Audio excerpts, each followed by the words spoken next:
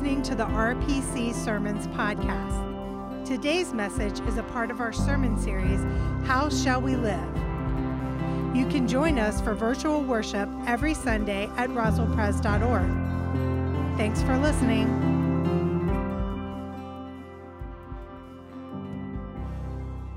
Good morning and welcome to Roswell Presbyterian Church. Thank you so much for being in worship with us today. I want to let you know that on September 13th at 6 p.m., which is a Sunday, we're going to have a Vespers service, our first one out on the front lawn. We will have a limited number of people. We're going to practice social distancing, and everyone will be in masks. If you don't feel comfortable, don't worry. We'll still have our virtual worship that Sunday morning, but we want to provide an opportunity that we could do it safely and gather for worship together.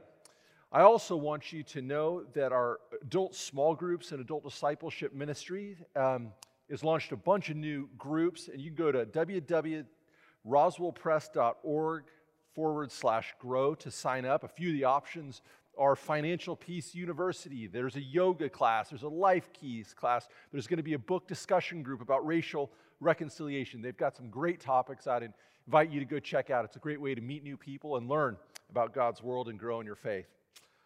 Well, today we continue our sermon series on the Ten Commandments. How should you live? What does it mean? How does God set out a roadmap for us to flourish as individuals and as a community? The Ten Commandments have traditionally been used to teach ethics.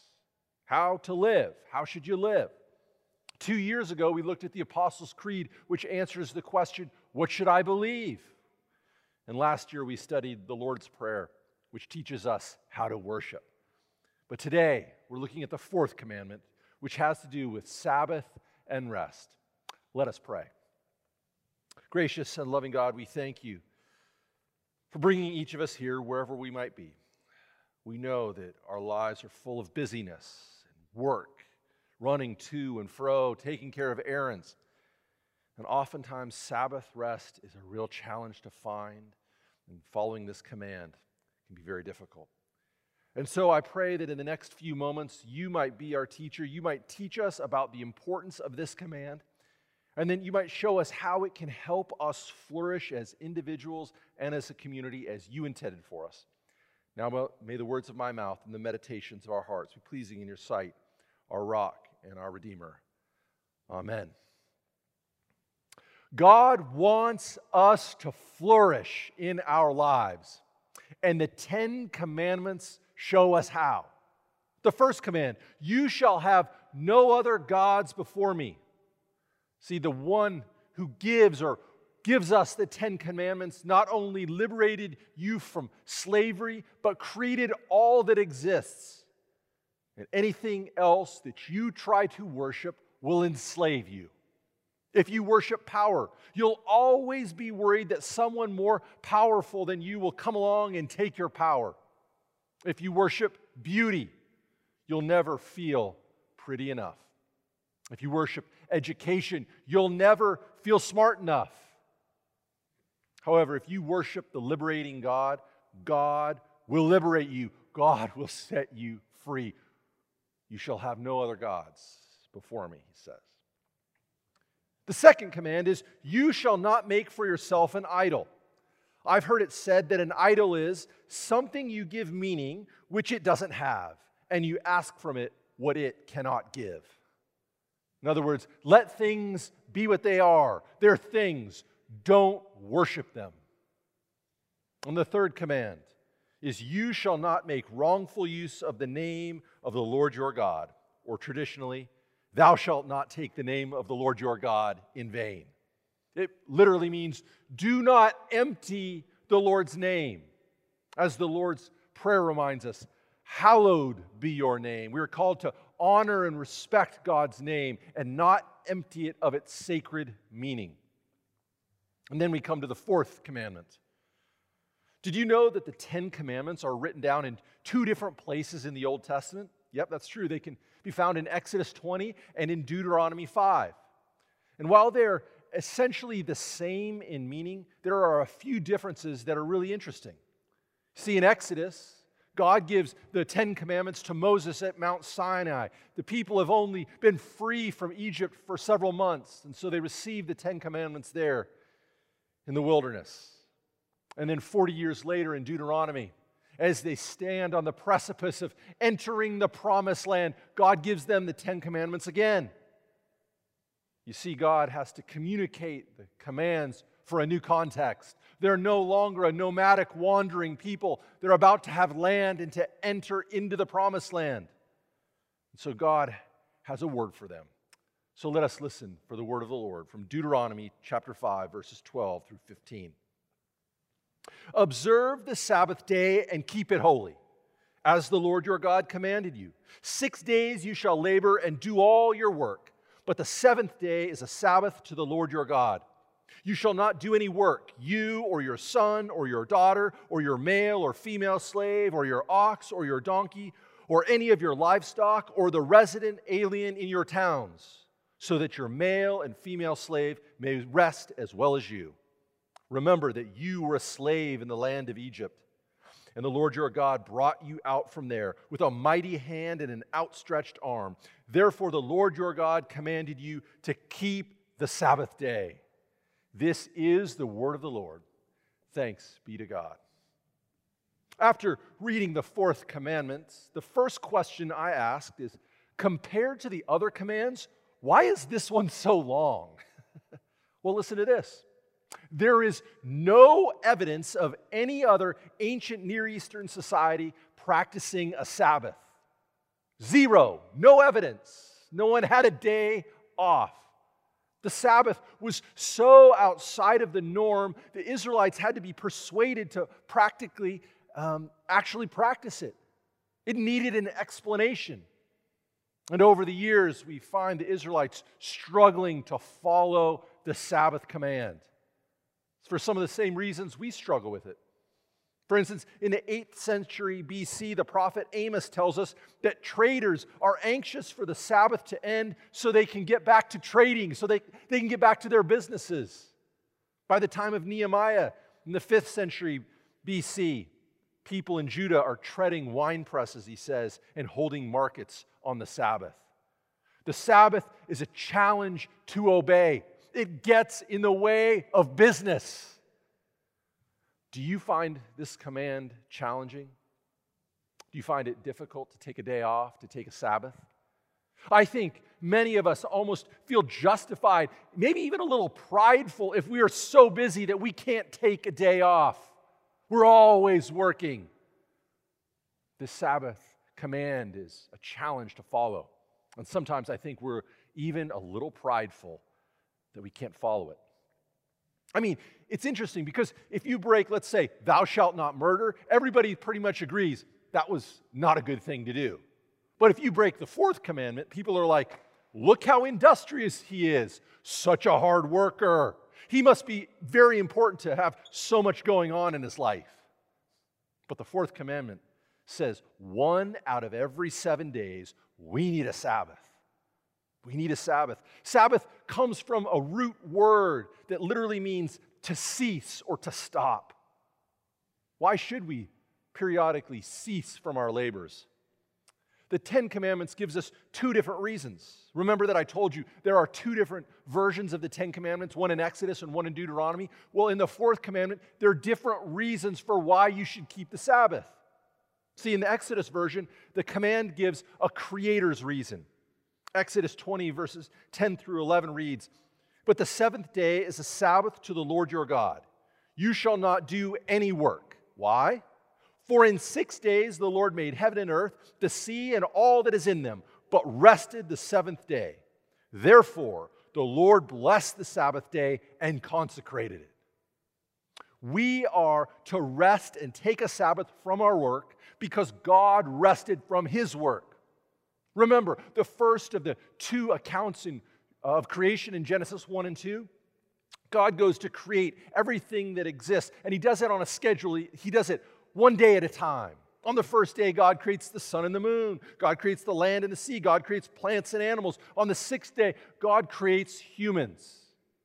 And on the 7th day, God stops to rest, and He looks on all He's created. And God enjoys it. He says, it's good. It's very good. There is a holy rhythm to this approach to life. Create, create, create, create, create, create. Now rest and enjoy your creation. The fourth command calls us to rest on the seventh day. 6 days you shall labor, but on the seventh day you shall rest and enjoy your creation. Create for 6 days, but then step back just like God did and enjoy your creation. It's a holy rhythm to life. 6 days you shall work, and on the seventh you shall rest and enjoy the fruits of your labors. Rest and enjoyment are the culmination of creation and of our work. If you aren't making space to enjoy life, then you're missing the point of it. Abraham Joshua Heschel, an important 20th century Jewish scholar and civil rights activist, wrote a powerful book on the Sabbath titled, surprisingly, The Sabbath. In it, he writes, "The Sabbath is not for the sake of the weekdays. The weekdays are for the sake of the Sabbath. It is not an interlude, but the climax of living. Labor is a craft, but perfect rest is an art. It is the result of an accord of body, mind, and imagination. The seventh day is a palace in time that we build. It is made of soul, of joy, and reticence. In its atmosphere, a discipline is a reminder of adjacency to eternity." What a phrase. Adjacency to eternity. Heschel says that the Sabbath helps us build what he calls a palace in time so that we can remember our adjacency to eternity. I love that. Stopping, resting, and enjoying helps us remember that we are soulful creatures. We have been made for more than just work because we bear the image of God. And just as God rested on the seventh day, so too we are called to rest and take a Sabbath. But how easy is it to forget this fact? In their pursuit of pleasing God and not doing the wrong thing, the Israelites overcompensated. There was always a debate what counted as work and what was rest. In fact, they tried to not do the wrong things so badly that they couldn't do anything. Did you know that at the time of Jesus, there were 1,521 things you could not do on the Sabbath? 1,521. Even today, under Orthodox Jewish law, there are 39 categories of things you cannot do on the Sabbath. Here's just a few: carrying, burning, extinguishing, cooking, washing, knotting, untying, shaping, kneading, combing, sorry about your hair, slaughtering, skinning, smoothing, marking. It goes on. There's a lot of stuff you can't do. There was often arguments in the first century about what you could and could not do on the Sabbath. In fact, in Jesus' trial, when he's brought before the Sanhedrin, before he's taken to Pilate, one of the charges against him is that he broke the Sabbath by healing on the Sabbath. He said, you can't even heal on the Sabbath. Jesus always seemed to be getting into trouble for what he was doing on the Sabbath. In fact, in Mark 2, verses 27 and 28, we read a story of Jesus walking with his disciples on the Sabbath, and they happen to pluck some heads of grain. The Pharisees see them do this, and they ask Jesus, why are they doing what is not lawful on the Sabbath? And then Jesus steps back and reminds them of the time King David in the Old Testament entered the tabernacle and actually ate the bread of presence, which was only there for the priest to eat. And then Jesus says this to the Pharisees. He says, the Sabbath was made for humankind and not humankind for the Sabbath. So the Son of Man is Lord even of the Sabbath. The Sabbath was made for humans, not humans for the Sabbath. All of us are going to count rest and work differently, but you work 6 days and one day you rest. You see, Jesus interprets the law for us and shows us how it is meant for our benefit. It's meant to bless us. It's meant to help us flourish. And we need to be reminded to feed our souls. We are human beings, not human doings. We do a lot of stuff, and we need to settle our hearts and our souls one day a week and be a human being and just be. Create for 6 days, but rest and enjoy your creation on the seventh. There's a creational reason we are called to rest and enjoy life, but there's another reason too. You see, in Exodus, Moses had just met with God at Mount Sinai and brought the 10 Commandments down to the people. But in Deuteronomy 5, Moses stands with the Israelites on the edge of the promised land and he restates the commandments. Notice who should practice Sabbath. It reads from Deuteronomy, "You shall not do any work, you or your son or your daughter or your male or female slave or your ox or your donkey or any of your livestock or the resident alien in your towns, so that your male and female slave may rest as well as you." In other words, everyone gets a Sabbath. Everyone gets a day off. Young and old, men and women, strangers and aliens who live in your land, and even in your slaves. No other ancient society in the ancient Near East practiced Sabbath. But the Israelites are called to give even their slaves a day off. I think God gives this command and makes it universal to prevent us from dehumanizing other human beings. Yeah, these people who serve you, guess what? They are people too. They need a day off. I have heard it said that the Sabbath is perhaps the greatest social revolution in the history of humankind. The greatest social revolution gave a Sabbath, a day off. Remember the reasoning that God gives in Deuteronomy for why they should practice Sabbath? Listen to this. Remember that you were a slave in the land of Egypt, and the Lord your God brought you out from there with a mighty hand and an outstretched arm. Therefore, the Lord your God commanded you to keep the Sabbath day. See, saying, you've been wandering in the wilderness for 40 years. You've come a long way. You're on the edge of owning and settling down. But don't you dare forget that you were once slaves in the land of Egypt. You know how it feels to work your body to the bone. And that will not be tolerated by the people of God. You were once slaves, and you know how it feels. Make sure your workers, even your lowliest workers, get a day off. You are not a slave. You are a child of God. I recently finished reading David Blight's biography, Frederick Douglass, Prophet of Freedom. It won the Pulitzer Prize in 2018, and it is an incredible book about a fascinating man. Fred Bailey, as he was known before he escaped from slavery and went to the North, was born into slavery in Maryland.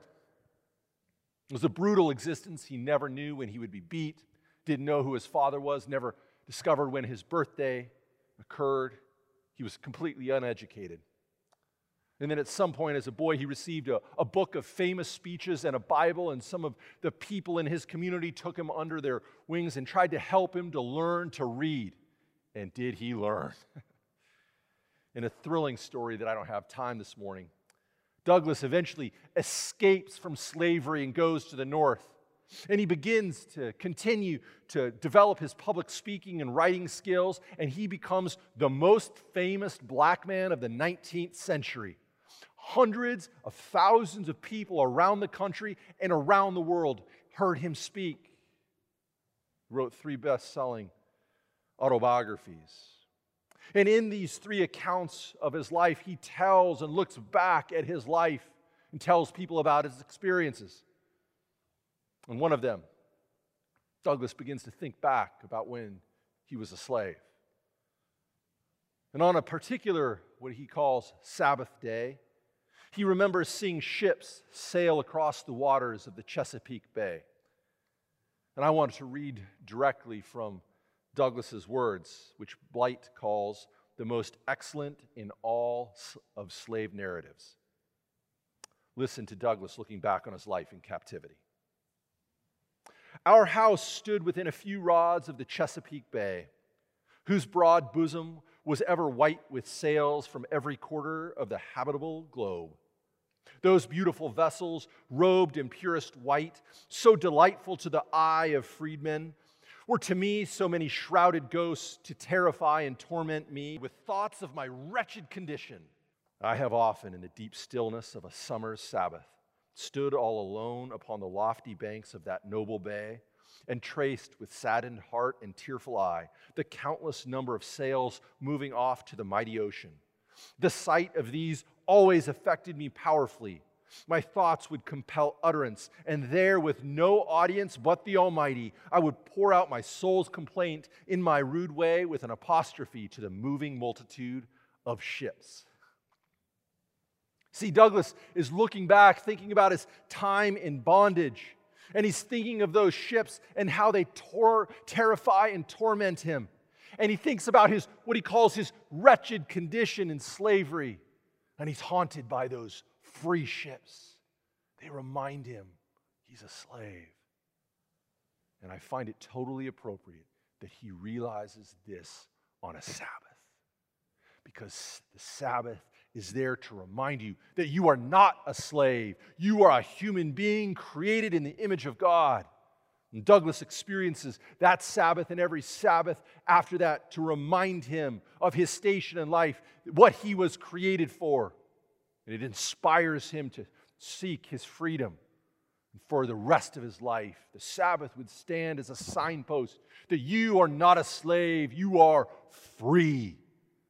And he would tour around the world, reminding people of that fact. No one should ever be subjected to slavery. Friends, you may not be in physical slavery, but you can still be in spiritual slavery. Many of us during this time are so caught up with working, we often forget to take a Sabbath. You keep saying, I'll do it later. Well, if later is more than 6 days away, it's too long. The Sabbath reminds us that you are not a slave. You are created in the image of God and meant to be free. Your practical Sabbath might mean you turn off your electronics for the day. You might read a book you've been too busy to get to. You may go spend an afternoon in your garden. You may watch a movie with your family. What brings you rest and enjoyment? How do you enjoy creation? Do that. 6 days you shall work, but on the seventh day you shall rest and enjoy creation. Friends, remember, you were created not just for work, but for rest. You are not a slave. You are free. Let's pray. Gracious and loving God, we thank you that you created us to be free. And Lord, we thank you for the opportunity to have a vocation and to work for 6 days.